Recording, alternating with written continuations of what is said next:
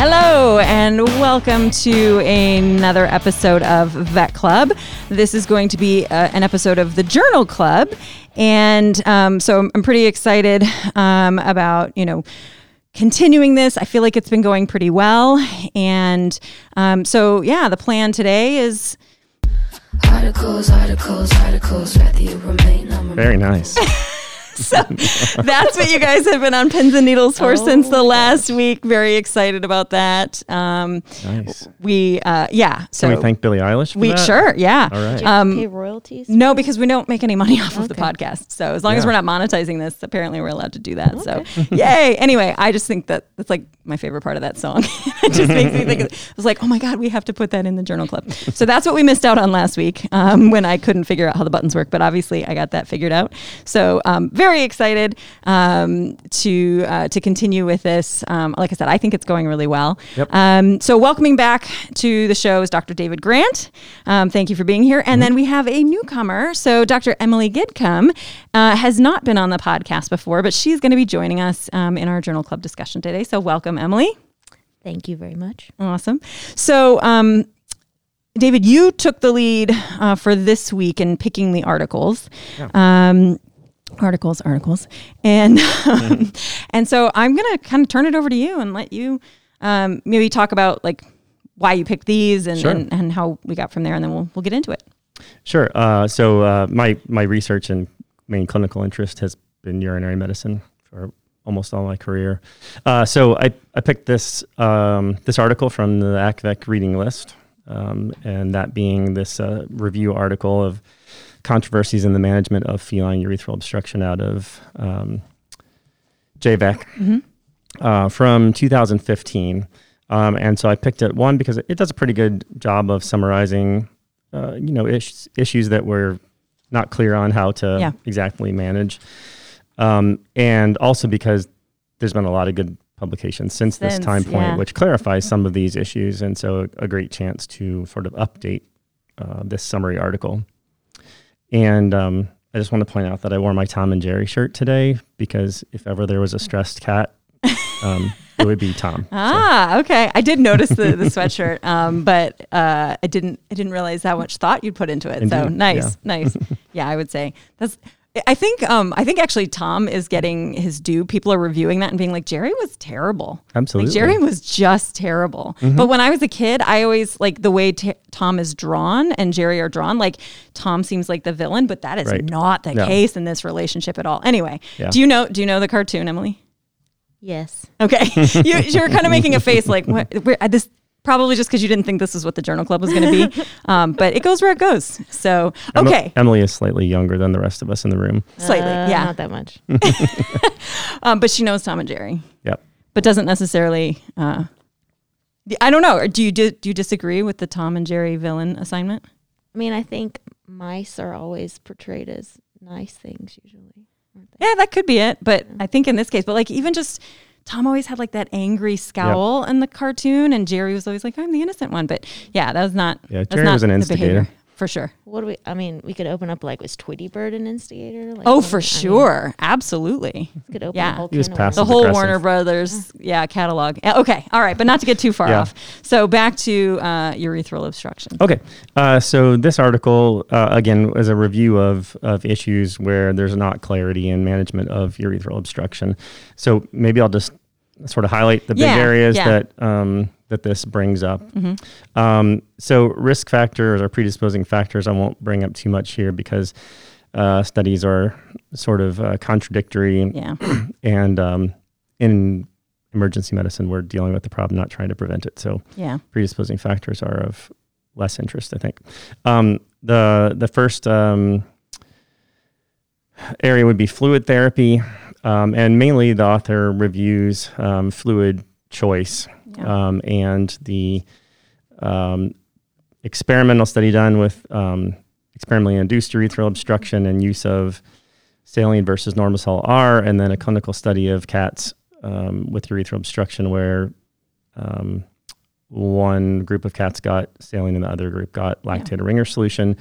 And in both of these studies, there was no difference in survival, no difference in length of stay, regardless of which of the two solutions, a balanced or unbalanced solution that the cats got. The only no difference in dilutional effect on serum potassium. Really, the only differences being that correction of acid-base abnormalities, meaning correction of acidosis, was slower to occur with saline compared to the alkaline-containing fluids, LRS or Normosul R. I think it's worth pointing out in this, though, like those are tiny studies, right? Like compared to our journal clip from a couple of weeks ago, we were talking about thousands and thousands of human patients where they're finding small but significant differences in outcome. I think it's worth pointing out that, like, based on the studies that were done, we don't know. And yeah, there's no clinically relevant outcome where like, okay, cats are definitely going to die if you use LRS, or they're definitely going to die if you use saline. And I've always kind of said that, like, you know what, just save the animal, like, you know, do what you need to do. Yeah. But if we were able to do those types we might be able to tease out subtle differences, and whether it's actually the benefit of not having any potassium in your fluids is more beneficial, or the benefit of having a balanced, you know, as we talked about a couple weeks ago, maybe that's helpful for the kidneys, which we know have taken a hit in obstructed cats. So, so I do think, even though you're like, oh, there's no difference, it's worth looking at other things to try to decide, do I think it's worth choosing one over the other? We don't have an answer, though, and we may never have an answer because of those sizes. But anyhow, that was all. Just wanted to circle back to a couple weeks ago. There was some discussion about post-obstructive diuresis and what types of fluid rates these cats should be on, with really lack of clarity. And I don't have any more recent articles to provide any further clarity on that. That frustrates me in everything I read, whether it's a book chapter or an article where it's like fluids. It's like, you do this, and nobody can put a citation down. And it's not because they haven't done their job. It's just there isn't anything. There's so few studies. Although the one thing I get, this isn't anyone's fault. This isn't, well, it's somebody's at some point in history, I guess. But the term shock dose of fluids, if I could just delete that from our collective vocabulary, I would. I find that so frustrating because it implies there's a dose, and it's not. It's you give as much as they need, and you don't know how much that is, so you start with a little bit. So everybody says, here's this dose, and we tell students to memorize this, and then we're like, but you're never going to use that. You're going to use some fraction of it. So like, why don't we just teach people strategies? But anyway, okay, end rant for now. The next area of controversy was over cystocentesis, really meaning decompressive cystocentesis. And they review some studies looking for abdominal effusion before or after decompressive cystocentesis, and point out that there are studies showing that a significant percentage of cats actually have radiographically and or ultrasonographically detected abdominal effusion prior to catheterization or decompressive cystocentesis, and point out that there really aren't any good reports of cats having complications from decompressive cystocentesis. That's one where it's just kind of like, meh. That's how, you know, like, if you really feel like you need to do that, okay. I don't think we have evidence to say you should do a decompressive cysto, but I don't think we have any evidence to say that it's a bad thing or that it causes increased harm. Do you ever do that? I do sometimes. Yeah. Absolutely. Sometimes. What's the sometimes? Yeah. What are the sometimes? The sometimes are when there's not time to put in the urethral catheter. Either because the cat is unstable and needs hemodynamic stabilization prior to catheterization. That's really the main time. And then the other would be if the urinary catheter can't be placed. That's the one that I would do it in, where I feel like, is this somehow contributing? Like the back pressure is somehow making it harder for me to do this. That's the only time I've done it. I've not actually done it when I felt like they weren't I'm still going to give them fluids. I'm still going to, treat the hyperkalemia and try to get them more stable. And if they're super unstable, that like I don't even feel like I can give them drugs to sedate them. It's usually because they don't need drugs and you can just unblock them. So I haven't actually used it in that situation. I guess in my mind, I'm like, is that few minutes going to make that big of it? Like, do you know what I mean? Where, but I don't know. But I've definitely done it where I'm trying to pass the urinary catheter. It's not going well. And I'm like, I don't know what else to do to get this catheter in, and I'll try it. Whether that makes a difference, I couldn't tell you, because you keep trying until you get it. And eventually you get one. Did the decompression have anything to do with it? I don't know. But what do you do, Emily? I've done this Never. Never? You haven't Yeah. unblocked a cat yet? I've unblocked a cat. Never done the cysto. Never done a decompressive cysto. Okay. So yeah, and I wouldn't say you routinely need to do that. No. The author does raise a good Yeah. point. In a very busy practice, there may be times when you can't get to the urethral catheter quickly, and so this does That buy makes you sense. time. Yeah, no, that would make you're just like, wow, there's 9 things dying, and this one has to wait a little bit. That seems reasonable. Yeah. Yeah. Cool. They don't bring this up as a controversy, but I'll bring it up as something that's interesting. As they talk about bladder flushing when the catheter is placed, and that's something that I have long taught students to do, and I didn't list it today because I already gave enough articles, but there's a nice recent article looking at bladder flushing and showing it's actually an extremely good article, extremely well designed, showing no difference in recurrence of obstruction or time in hospital for cats, whether they had flushing done or not. Okay.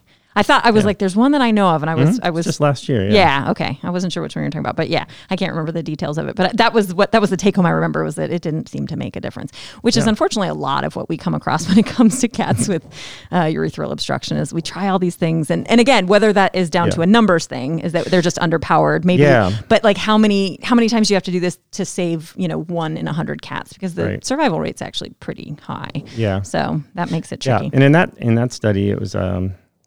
It was underpowered. Yeah. That particular study. The other one I'll bring up was not. Catheter type and size and duration. Some evidence that perhaps a 5 French catheter may be causing some additional urethral inflammation.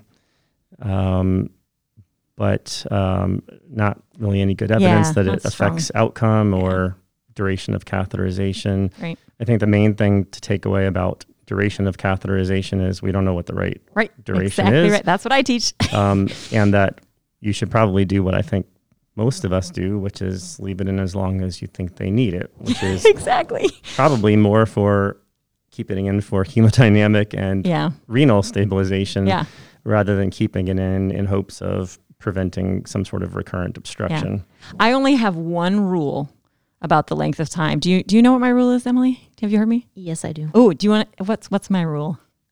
When the cat takes it out themselves, leave it out. Yeah. Yeah. So like, that's the only rule that I have, is if the cat manages to get the catheter out before you had planned to remove it, I just leave it out and see what happens. Sure. Because if it's been 3 hours or 12 hours or 32 hours, let's just see what happens. And if it reblocks, I'm going to warn the client, like, hey, he pulled it out way earlier than I had planned for. And so there's a high chance that he's going to, and I don't consider this a treatment failure if he does, but if he doesn't reblock, why am I going to put another irritating catheter in his urethra? So that's the only rule that I have. Cause I've worked with people like, oh, the catheter came out, so we immediately replaced it. I'm like, wait, what if he was fine? Because we don't have the answer.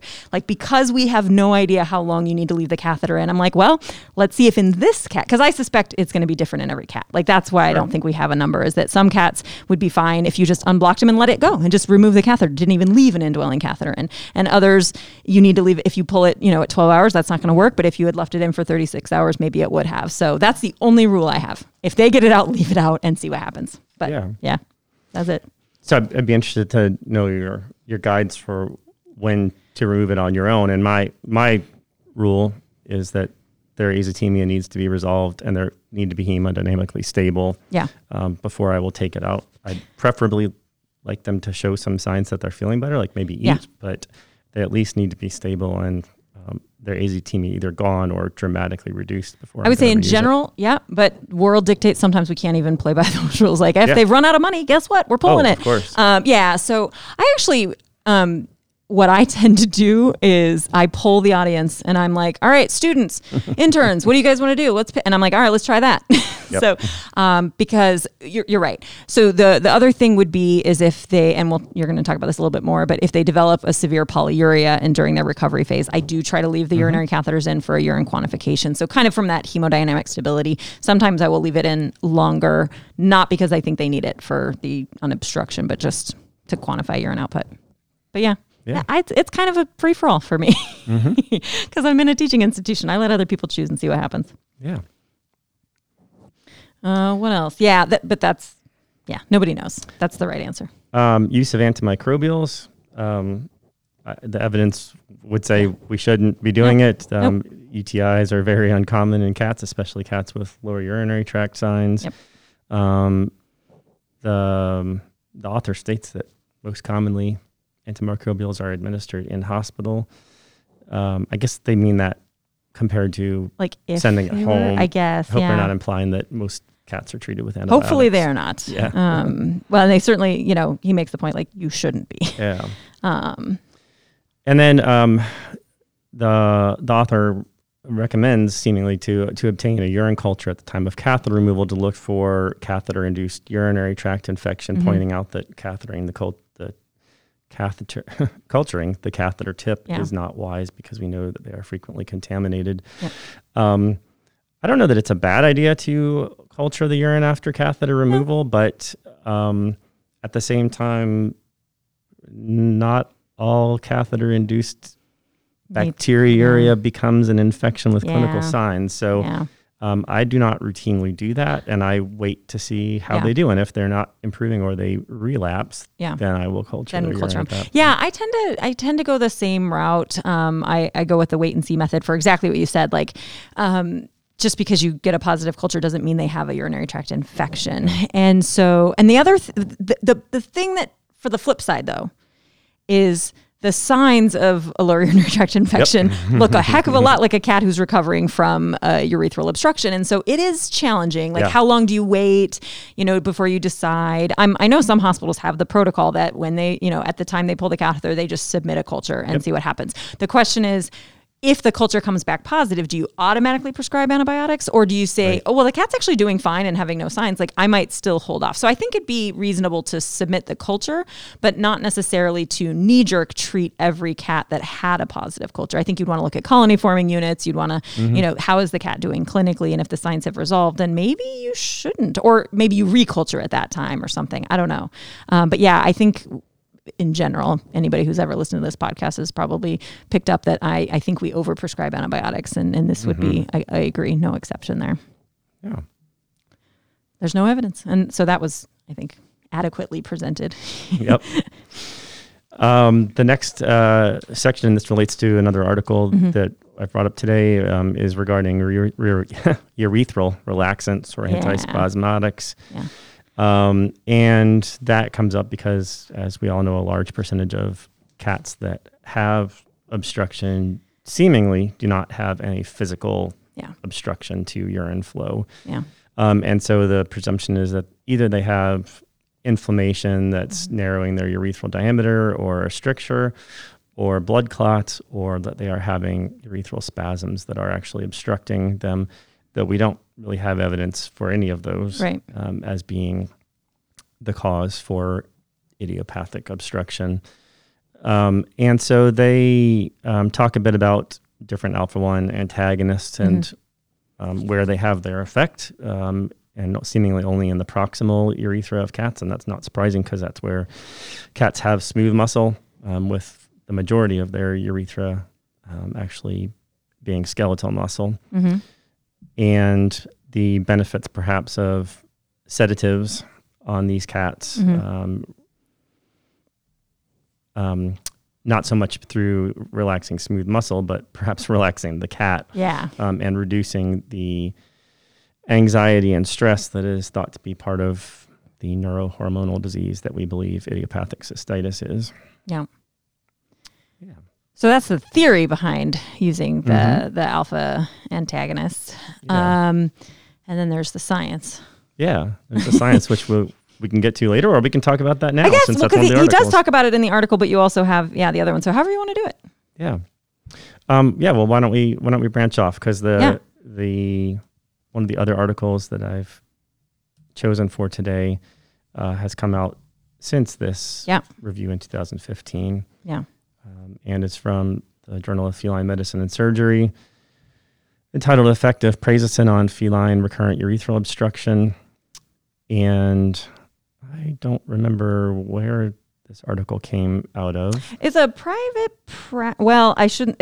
Lakeshore Veterinary Specialist Yeah. in Wisconsin. So There it's you go. private practice is at least one of the authors. Yeah. And then I think maybe they collaborated with Iowa State, is what it looks like. Okay. So, So this was a prospective, randomized, placebo-controlled, blinded study, which is what we want and don't get very often. And they looked at recurrence of obstruction in male cats, both in the hospital and out to 30 days following hospitalization. And they gave half the cats Prazosin, and they gave half the cats a placebo that looked a lot like the Prazosin capsule. They were looking for obviously a difference between those two groups, the Prazosin or not Prazosin groups, and did their power calculation based on a 36% rate of recurrent urethral obstruction, which is a pretty good number given all the studies of recurrence. That seems like a reasonable number to start from. However, I think they did a really great job in this article. And I love that they actually stated, like at the beginning of the material, here was our power analysis. And here is, I don't think enough articles do that. They'll say like, oh, we were underpowered, or they'll do it in the discussion. But like this was upfront, like this is what our study was designed to detect.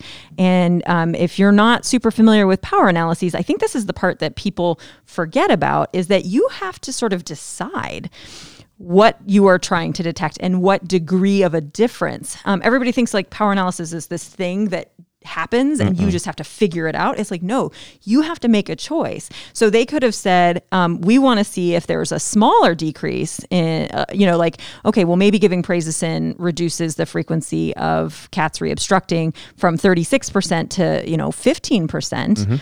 And they would have needed a lot more cats. So even with this relatively large veterinary study, like that's a huge difference. Like Prazosin would have to be amazing in order for this study to detect that. I mean, that's really what we're at least that's how I interpret those numbers. Going from 36% of cats, a third of cats having a recurrence, to almost none, like 4%, like one, one in every 25 is really different. That's a huge drop. So I really love that they just put that out there. Yeah. This is what we're trying to detect. I do too. And actually, I think the other study I chose today also has a power analysis, or perhaps it's the bladder flushing study. I think it was the bladder flushing study that did. Yeah. Yeah. Having said that, I've actually had, I've submitted manuscripts with power analyses right up front, and then stated in the discussion that since we didn't meet those enrollment numbers, that indeed we have not achieved that statistical power, and had reviewers have me take the power analysis and sample size calculations out of the article, because it will cause the reader to believe that the study is not useful, which is incredibly frustrating. Right. Maybe we just teach people about power analyses first. That could also be a solution, because that's the thing, that you're doing that power analysis at the beginning and you're guessing. That doesn't mean that's what you're going to find. They could have found an even greater, maybe cats in the, the control group had a 50% recurrence rate, in which case, you wouldn't have any trouble finding a drop that much. You don't know what you're going to find. It's just that you have to kind of not guess, but you have to sort of predict what you think is a reasonable thing to find, and then what you also think is clinically relevant. I think that's the other thing. Like, what would make this worth it in my mind? If I had a decrease of this much, then I would say, I think it's justifiable to prescribe this medication. So that's what I want to try to find. Like, I think that's the thought process you should go through. The problem is, as I'm sure you've experienced, when you do that and you're like, oh, I would let you find like, 12,000 cats per group. Okay, well, let me recalculate this. And let's be honest, that's what we often do. We recalculate until we say, okay, can we find something that's in the realm of possibilities that is also still kind of meeting that, that clinical relevance threshold. But this is pretty reasonable. And like you said, knowing in this case, like a reasonable estimate for what you'd expect the recurrence rate from other studies that have been published, they had a good starting point for the recurrence rate for the control cats. Yeah. But we'll see later that doesn't always happen the way you think it's going to. Yeah. So they excluded cats that had serious concurrent diseases, or had been on anti-inflammatories or other antispasmodics, alpha-1 blockers. or cats who were just too pissed off literally to handle, which is fair enough. I don't want them in my study either. Yeah. They had a standardized protocol for sedating and catheterizing the cats, as you would hope that they would have. And they gave them analgesia with buprenorphine, which is another issue I'd like to talk about at some point. Okay. I think that is perhaps a controversy in my mind. And then they were randomly assigned to either prazosin, which was 0.5 milligram per cat every 12 hours, or as I said, the placebo. And they kept the catheter in somewhere between 24 hours and 48 hours in these cats. So there were set parameters for when to remove it. Which makes, again, for this study, makes it nice. Yeah. Yeah.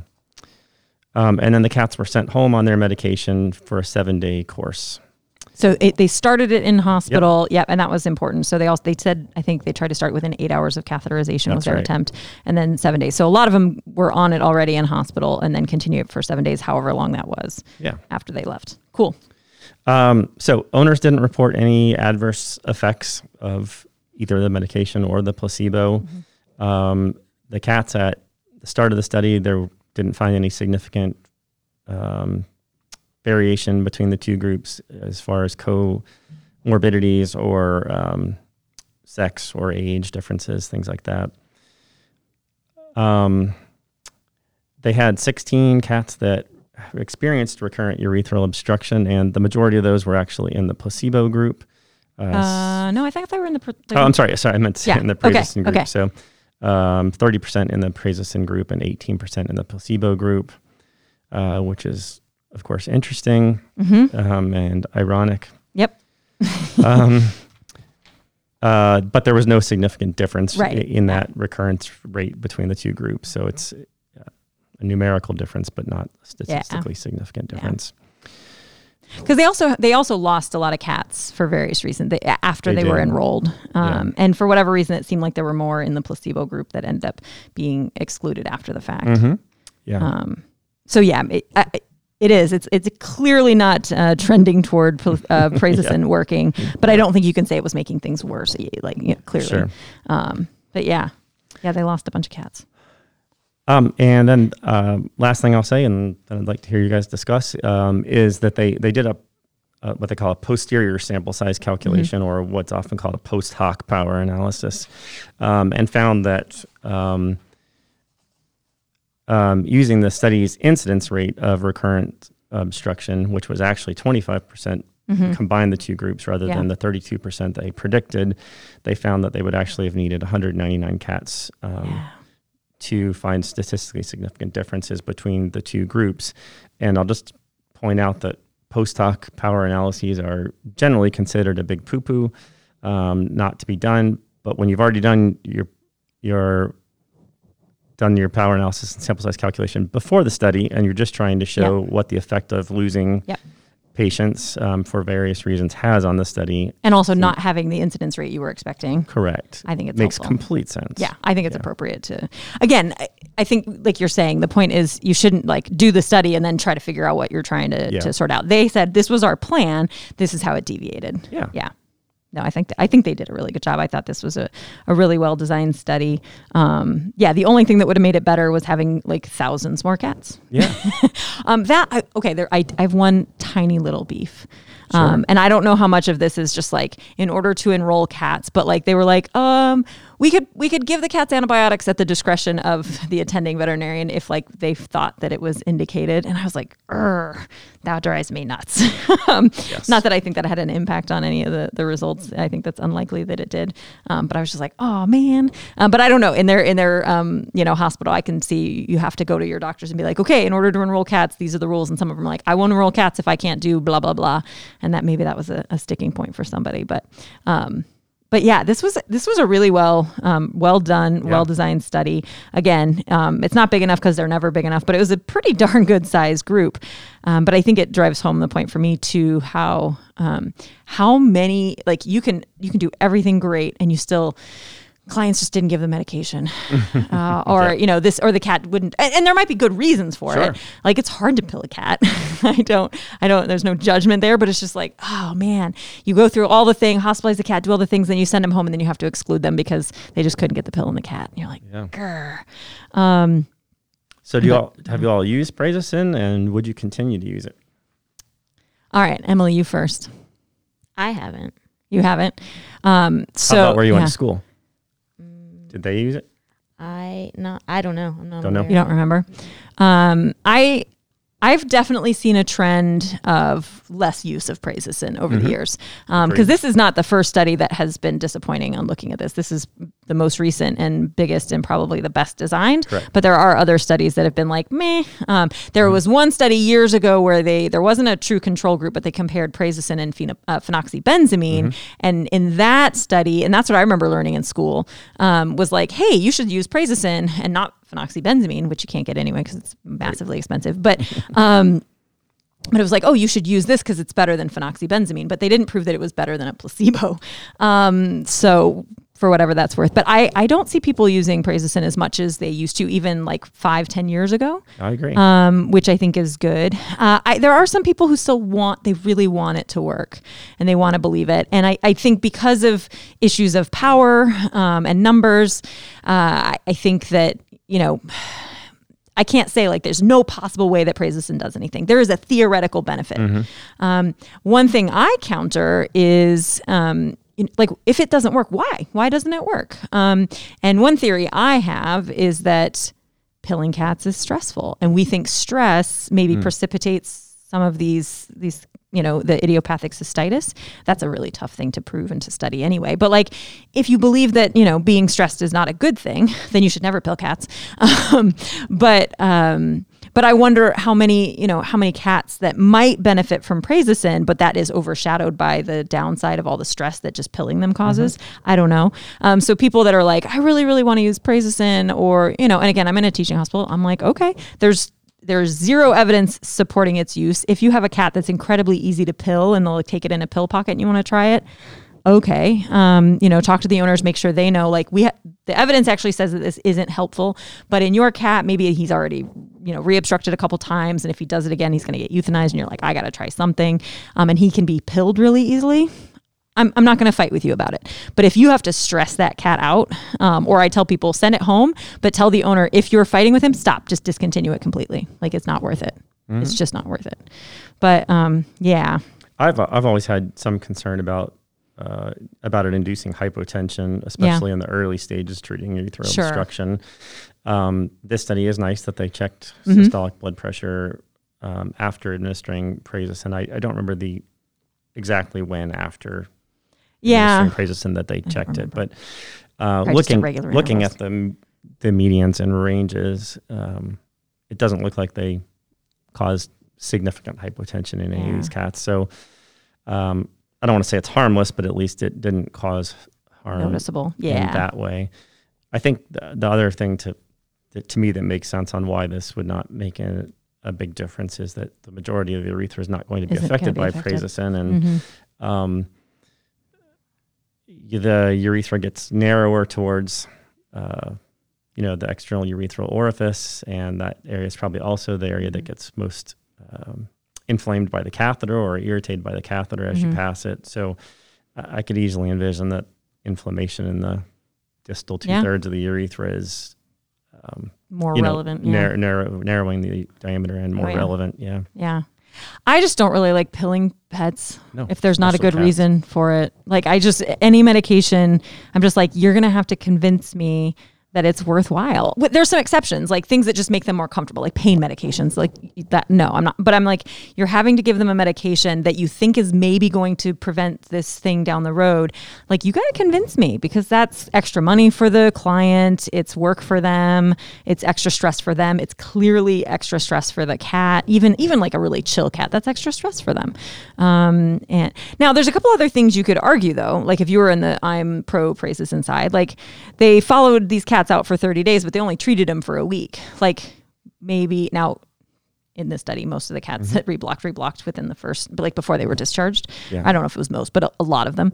But maybe it didn't have time to have an effect. Right. Like you can make all sorts of arguments, and maybe these cats need to be on prazosin for life. But I'm like, who's going to do that? Like I don't want to do that. So yeah, I'm not in the prazosin camp. Nope. Haven't been for a long time, but these types of studies are just like, okay, Yeah. it's getting really hard to justify using it. Yeah. That's kind of where I am. So I'm going to pick up on something you just said there, which is that some treatments you don't worry about. You're just like, Yeah. oh, okay. Yeah. And you mentioned pain Yeah. control. Yeah. And so one thing that I have long wondered Yeah. about is, first of all, do opioids cause any pain reduction when the pain is coming from the bladder? Mm-hmm. And two, there's very good evidence in humans that even buprenorphine being a partial agonist causes urine retention. Mm-hmm. So maybe it's not so harmless when we're giving Yeah. these cats opioids. Yeah. People with interstitial cystitis, which is a very painful bladder condition, are not given opiates. Yeah. People with renal colic from passing ureteral stones, which is, as I'm told, one of the most painful things that Yeah. can happen to you, are given NSAIDs. They're actually given diclofenac in preference over opioids, and opioids are uncommonly used. Yeah. I have not typically given these cats buprenorphine or any other opiate afterwards. Invariably, somebody else comes along and Yeah. makes me feel like I'm a horrible person for not, and I cave and So what put do them you on do? it. For pain control? Yeah. Yeah. Well, in the initial phase, it's I guess this comes to the sedation protocol. I typically don't even use opioids in the Sure. sedation protocol. Sure. I have typically, this can be horrible to say, but not put them on an analgesic Gotcha. until I feel like I've got them stabilized. Oh, okay. And then Yeah. I've used a non-steroidal. Gotcha. So I'm glad you brought this up because around here, a lot of people use NSAIDs for the block cats, and that makes me itchy. And I'm pro NSAIDs. Like they are, I think, the best class of analgesics that we have as far as efficacy, and I think that they kind of get a bad rap in a lot of situations. But in these cats, my worry is that our ability to recognize renal injury is very insensitive, right? Mm-hmm. Like that we can do blood work and be like, oh, they're not isotemic, everything's fine. And it's like, no, you just mean that you haven't lost 3/4 of your nephrons. And so I do worry that like all cats that have been blocked for some degree of time have experienced some nephron loss, like some damage, maybe not permanent loss, but like nephron damage. And so in the back of my mind, I'm like, ooh, I love NSAIDs. I think they're wonderful. I think they're effective. And I think the anti-inflammatory part of it is, you know, potentially beneficial. It has theoretical benefit there, but I just worry about, you know, the kidneys taking an extra hit. Sure. And so I don't know. And I was talking with somebody the other day who had prescribed an NSAID for a cat who was like partially blocked and like couldn't be hospitalized. It was this whole thing. And I was like, here's some food for thought. Like, this is just my 2 cents. I can't tell you that was wrong. I'm not even going to tell you not to do it next time, but just, this is what's in the back of my mind every time. And then the other side of things is we talked about this before, is, you know, like the stress for cats and things like that. And cats on buprenorphine, like, are often awesome. Like they feel good. So whether or not it's directly analgesic, I guess we don't know in that area. But I do think they often, in my perception, anecdotally, like they feel better. And they're less stressed in the hospital, I would say. And so there's those benefits. Now, the urine retention is a fair point. While they have a urinary catheter in, maybe we're not as worried about that, but afterwards we certainly should be. And probably that needs to be investigated. But I'm actually like pro buprenorphine. Like I love buprenorphine in cats, full stop, like you name it, because it's easy to give. I think it's easier for clients to give, you know, transmucosal buprenorphine than it is to give them in most cats, virtually any other oral medication.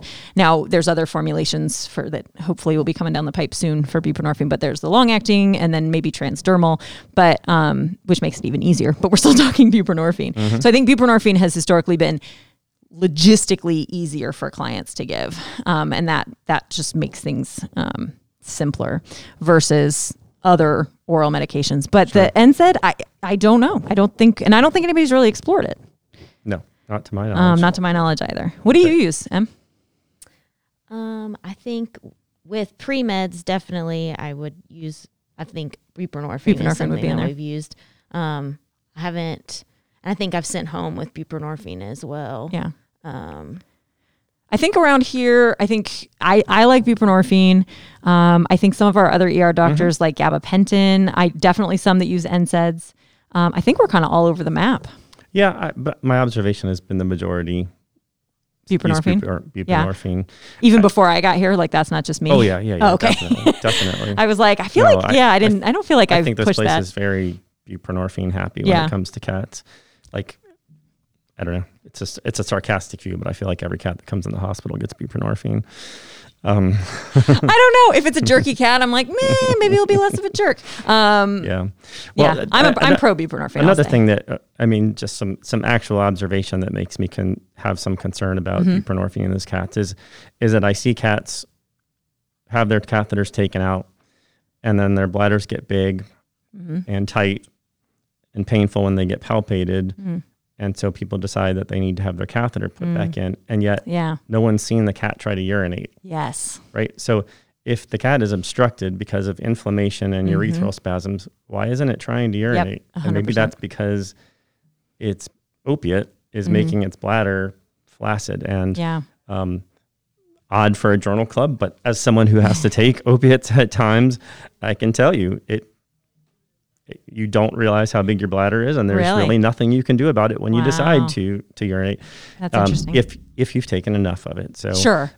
Dose matters, of course. Yeah. Now I'm not a fan of pulling the urinary catheter and then palpating the cat's bladder at all. I don't even recommend that you do it. Like while they're in the hospital, like why? What are you looking for? Because exactly like what you said, the cat will tell us if it has a problem. Right. Now, if you say if they haven't urinated in a certain amount of That's what I time, meant. yeah. But I know some people is like every 6 hours palpate the cat's bladder, and it's like we're trying to avoid stressing the cat. Like if it's going in and out of the litter box, then yes, let's find out if it's got a big firm bladder, or if it's been like a long time, then yes. But just I see people just say put it on the schedule, like check the bladder every little bit. I was like, please don't do that. Like that just seems really, really rude, because I'm also on the same boat. Like if they're not trying to pee. But that's a really good point. And I don't think we're thinking about that a lot, that, what effect is the opioid having on urine retention? And maybe that needs to become, part of the conversation that it hasn't been. Yeah. Yeah. I've had sometimes surgeons come to me for consultation with post-operative patients, especially like TPLO patients or total hip patients, and about the fact that the dog typically is not urinating. Yeah. And they're on fentanyl or they're getting morphine boluses, and I've certainly had situations where I've recommended stopping those things. Sure. And the animal starts urinating. So I do think it's a real thing and probably under-recognized in veterinary medicine. How important it is, I don't really know. If they're retaining urine for a few days because of analgesia, it's probably not the end of the world. If it was you or I, it would probably be a little more disconcerting to us individually. I definitely think about the GI effects of opioids all the time, and like, the dog's not eating and it's regurging. I'm like, stop the fentanyl. So I'm doing that, but and maybe people aren't coming to me as much for the animals not urinating. I haven't just in my head, but maybe it's just because I'm not thinking about it in the same way. So I'll have to start kind of keeping that more in the forefront of my mind, particularly, or we need to just do another study. There's a lot more studies that need to be done. Yeah. The trouble, of course, is doing urodynamics on cats is difficult. But that would probably be the way to find out. And then, but how do you correlate? You would have to probably do that in healthy cats, and then how do you correlate that to a cat whose bladder is inflamed? Yeah, may not translate very well. It's messy. It's hard. Well, and again, if it's not, because obviously we've all had cats that are on buprenorphine and are peeing afterwards, right? Like that absolutely. they're not having urine retention. So it's not going to be every cat. So it's not going to be frequent enough. You'd probably have to look at hundreds, if not thousands of cats to try to find that. But I think it's worth mentioning that if you're having that problem and you have the cat on buprenorphine or any other opioid, that maybe that needs to come to the forefront of one of your differentials for what's the problem. Maybe it's not that the cat needs to have another catheter, because I feel like that's the other thing is people go, oh, the catheter slipped in really easily, and you're like, so are we sure it was actually reblocked? I think that's a really good point. Now, if maybe you know this and maybe not, like if they have urine retention from an opioid, would that reverse relatively quickly with naloxone? I do not know. Okay. Because I was like, because maybe there might be literature for people on that too, Probably like if that would is. work. And then I wonder if you could be like, well, because that's the concern, right? Like if this cat's blocked, we want to sort it out now. Yeah. But if you could give naloxone, I don't know why I haven't ever tried that. Okay, that was why I was like, oh, let's try some naloxone and then give it an hour. And if it pees in an hour, then you're like, because naloxone works quickly. And then you're like, but I don't know. So now we have to do a little research to see if there's any evidence in people that giving naloxone can quickly reverse the urine retention effects of opioids. And then we'd at least maybe that's what we do, is just at least anecdotally. And if you're like, oh, this cat's got a big bladder, it hasn't peed, but it's not trying to pee, you give it some naloxone to reverse its buprenorphine, and then poof, you're like, all right, I'm convinced. All right, cool. We got plans. Yeah. All right. You have a third article. We can probably go through it quickly. Yeah, but I can just do it quickly. Yeah. So essentially they took, what was it? I think 10 cats. 10 healthy adult cats, and they caused them to have urethral obstruction. So they put a catheter in and they capped it off. Sounds sad. And It then, is, but you got to do it sometimes. Yeah. And The title of this one, just to go back, is Acid Base and Biochemical Stabilization and Quality of Recovery in Male Cats with Urethral Obstruction and Anesthetized with Propofol or a combination of ketamine and diazepam. yeah. That So one. the cats had to meet several criteria, which is they had to get really, really azotemic or acidotic before a urinary catheter was placed into these cats. They took the cap off, I guess, because they already had the urinary catheter in, right? Yes, that's right. Yeah. So relieving the obstruction was just done by pretty easy. removing the cap on the catheter. Yeah. And when they went to relieve the obstruction, meaning remove the catheter cap, they sedated the cats either with ketamine and diazepam or with propofol. And then they looked at the quality of the recovery, meaning how fast the cats woke up, really is what they meant there, and how quickly the cats' acid-base status normalized, all following a standardized treatment protocol with fluids and whatnot. And I picked this because I was trained to use ketamine and diazepam for sedating cats for relieving obstruction. And then propofol had just come out around the time I was in school and learning. And I definitely have seen a trend over time towards people using that, and many people being concerned about using ketamine causing excessive sedation because it's predominantly renally excreted. And so I thought this article was interesting. And essentially what they found was that all the cats, their acid-base status recovered approximately the same rate, just regardless of the sedation. But the cats in the propofol group woke up much faster. Not surprising. It's got a much shorter half-life. Yep.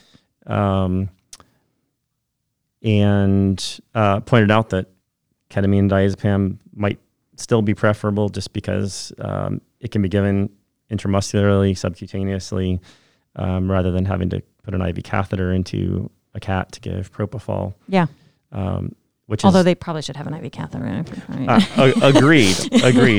But getting an IV catheter. Yes. So what I've always pointed out to students, why do I continue to use ketamine and diazepam, is because there are those cats that are obstructed and are not sick, and they're often pissed off. Yep. And so it's much easier for me to give it to them intramuscular or subcutaneously, have them knocked out, then get the IV catheter in, and proceed from there. I've had some that were like not stable but still trying to eat you. Like you're like, your potassium is 9. What are you doing? Go to sleep. Yep. No, I agree. I'm not a big user of propofol in my black cats at all. And I guess the other thing is, like, I'm not sure there's huge advantage to having that cat wake up really fast. Exactly. I mean, I've never had a urinary obstruction, thankfully. Mm-hmm. But like in this, I'm like, if I had all the things these cats had, I'd be like, you know what? Let me sleep for a few extra hours. Yeah. Give me the extra dose of ketamine. I'm I'm probably a bigger fan of ketamine than I am even of buprenorphine. I don't use the same dose that they used in this study. So I use a lot lower dose of ketamine. Because I feel like it's for like a block cat, I don't feel like they need it.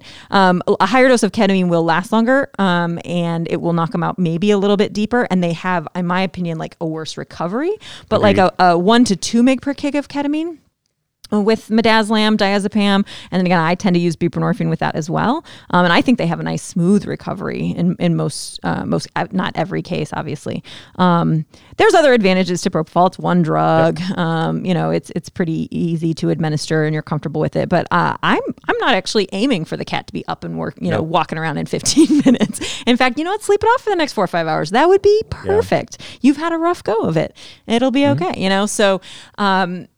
I think it may also depend on experience level of the person taking care of the cat. So, folks that are relatively unexperienced sometimes take quite a while to get a urinary catheter, and I see them having to rebolus propofol versus with ketamine. Well, even in this that study, wouldn't have to happen so much. But they had to redose the propofol just for the bladder flushing. That's of right. These cats. Yeah. So for an experienced practitioner, they need 5 minutes. Of the cat holding still. So propofol is just fine. But again, I agree. I'm happy for them to just lay there for a while I get the drip or the everything else the collection set hooked up and whatnot. But I mean, what this study showed was that you can use either. Yep. Like that they're both appropriate. All right. In all the many, many, many cats you've unblocked, Emily, what protocol have you used, or what do you like to use? I've definitely never done ketamine, diazepam. I've definitely done propofol. Yeah. I think it's just, I don't know. I didn't even think about really the differences between doing that. I think it's just, I've always had a catheter in already. Sure. So it's just been the easiest decision to make. And then I like the chance of like redosing if I need to. Sure. And then I liked that they would wake up faster, because as an inexperienced practitioner, I like to make sure all my patients wake up. That makes sense. No, I get that. Where you're just like, I feel better now that you're up and awake and I haven't made things worse. Where Dave and I are like, no, just sleep for days. Everything's going to be fine. Well, and the other thing that there's probably not going to be any research because it wasn't around, I think, when this, or wasn't. Yeah, probably not, is alfaxolone. I know everybody loves alfaxolone around here. Now, my beef with alfaxolone and propofol is that they're not sedatives. Right? Like propofol is an induction agent. And so if I'm going to use propofol, it's because I'm getting ready to anesthetize you and I'm going to have your endotracheal tube ready. And I get really itchy using induction agents as quote unquote sedatives, because if you can intubate, it's anesthetized. Whether you do intubate doesn't matter. If you could, then that's an anesthetized patient. And I think that's where we get into trouble, is we forget that like this patient's under anesthesia, or maybe nearly so, and they'll go apneic with both propofol and alfaxolone and things like that. And I've seen it happen in both. And so but a lot of it is like, it's what you're comfortable with. Yep. So you just got to be smart, monitor them closely. Cool. All right. Final thoughts on all the urethral obstruction stuff. So what are our take-home messages for today? It's really common, and it's ripe for doing research. Yeah, that's true. There's so many more studies that need to be done. Yeah. What studies are you going to take on, Emily? We're going to get you to sign a contract here before you leave for the day. You have 5 to 10 years. You're like, I don't want to study this at all. I mean, for the idiopathic cystitis, I think like stress management, how would that'd be cool. Affect like reobstruction rates, like gabapentin really cool. At home? Yeah. And I mean, because you can give it liquid, and so you're not pilling a cat. It's a little bit easier, probably. Yeah, I think I know some people who would collaborate with you on that study. I know some people have talked about gabapentin in the post-op or the post-obstruction period to try to see if that could reduce recurrence rates. Mm-hmm. So I think there's definitely people out there that are probably already doing it, and for sure some people who would collaborate with you to do that one. I have no doubt. Okay. I'm gonna bring up one other thing that had the language that we're using, and we're talking about like idiopathic urethral obstruction. I've always lumped together like idiopathic cystitis, like that's for me the underlying disease process that leads to urethral obstruction in cats. Obviously, unless they have stones, then it's a different underlying disease process or a tumor or something like that.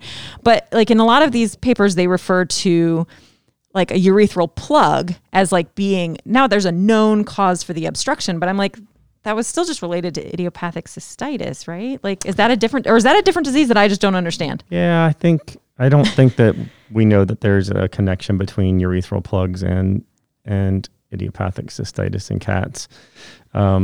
So it maybe isn't a cause and effect thing. Like they might get a plug and then have an inflamed bladder afterwards? Or do they start with the inflamed bladder and then that leads to the plug? Like that's how I've always understood it. Sure. Logically, that seems like that could be the case. But whether cats that have urethral plugs have inflamed bladders and urethras, I don't think we know that. And it's rare, but dogs too can get urethral plugs, and much like cats typically have struvite crystals in them if they do contain crystals. And dogs, obviously we don't really consider them to get idiopathic cystitis. So I think it may actually be a separate process. Interesting. And you bringing this up reminds me of one other thing that I was going to bring up, which is that I don't know that in all situations where we think they've got idiopathic obstruction that they truly don't have stones. And I say that because the distal urethral diameter of a male cat is about 1 millimeter. And I have definitely seen situations where male cats have had their urethral catheter removed. They reobstructed. The catheter got put back in, it got removed, they obstructed again. And so finally then me, rechecked their bladder with ultrasound and, has found little 1 millimeter stones, which are not going to show up on any radiograph. Right.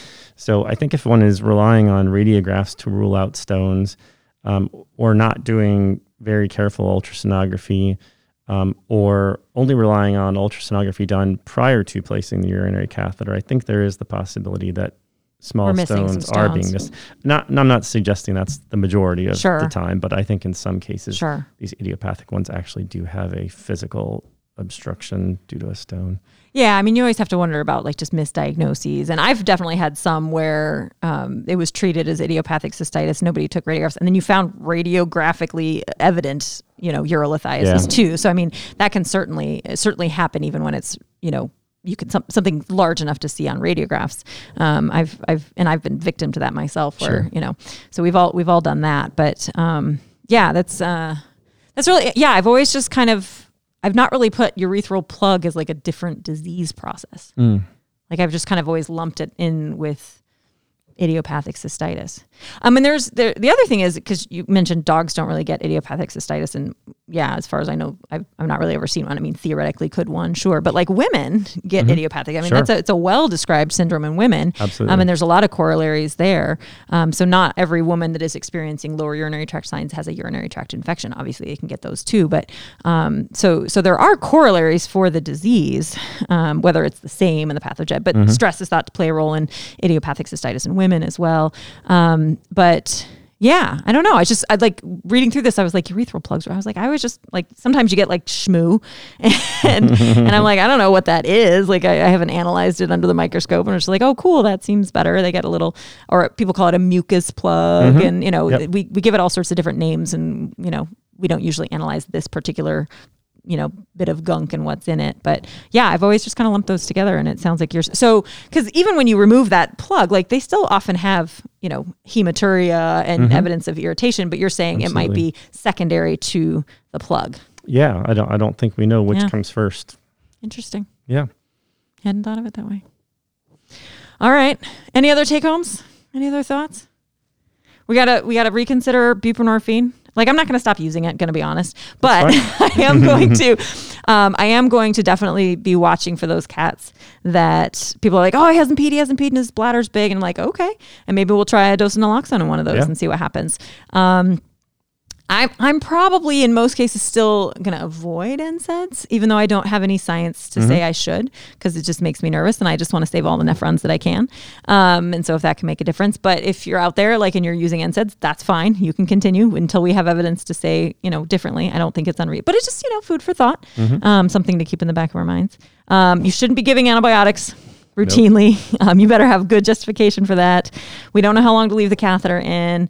Flushing, as much as you might enjoy it, probably doesn't make a huge difference. We still have what fluid you choose probably doesn't make a big difference as far as we know. And more research needs to be done on how much fluids to give and when and all of that. But yeah, this was just a good discussion. Yeah. It's always good to talk about. It's a common problem. We see it a lot. Good news is that it can have a good outcome. Unless they do it multiple times and the owners run out of money, which is why we're so obsessed with trying to prevent recurrence. Yep. Because that is a real thing. And I've definitely had to euthanize cats but he just blocked 2 weeks ago and it was $2,000 and it's going to be $2,000 again. And I can't I know. So I think that's why people get really sad about it. Because even though they can have a really great outcome, people run out of money. They just can't do it. And that's fair. So awesome. Thank you guys. Thanks so much for being here. And thanks for taking lead on this one, David. I appreciate it. Thanks for joining us, Emily. Sure. And I think that's all we got. And we'll catch you guys next time. I don't know if I should have played this or... I was kind of hoping you were going to go with Billy. Next time.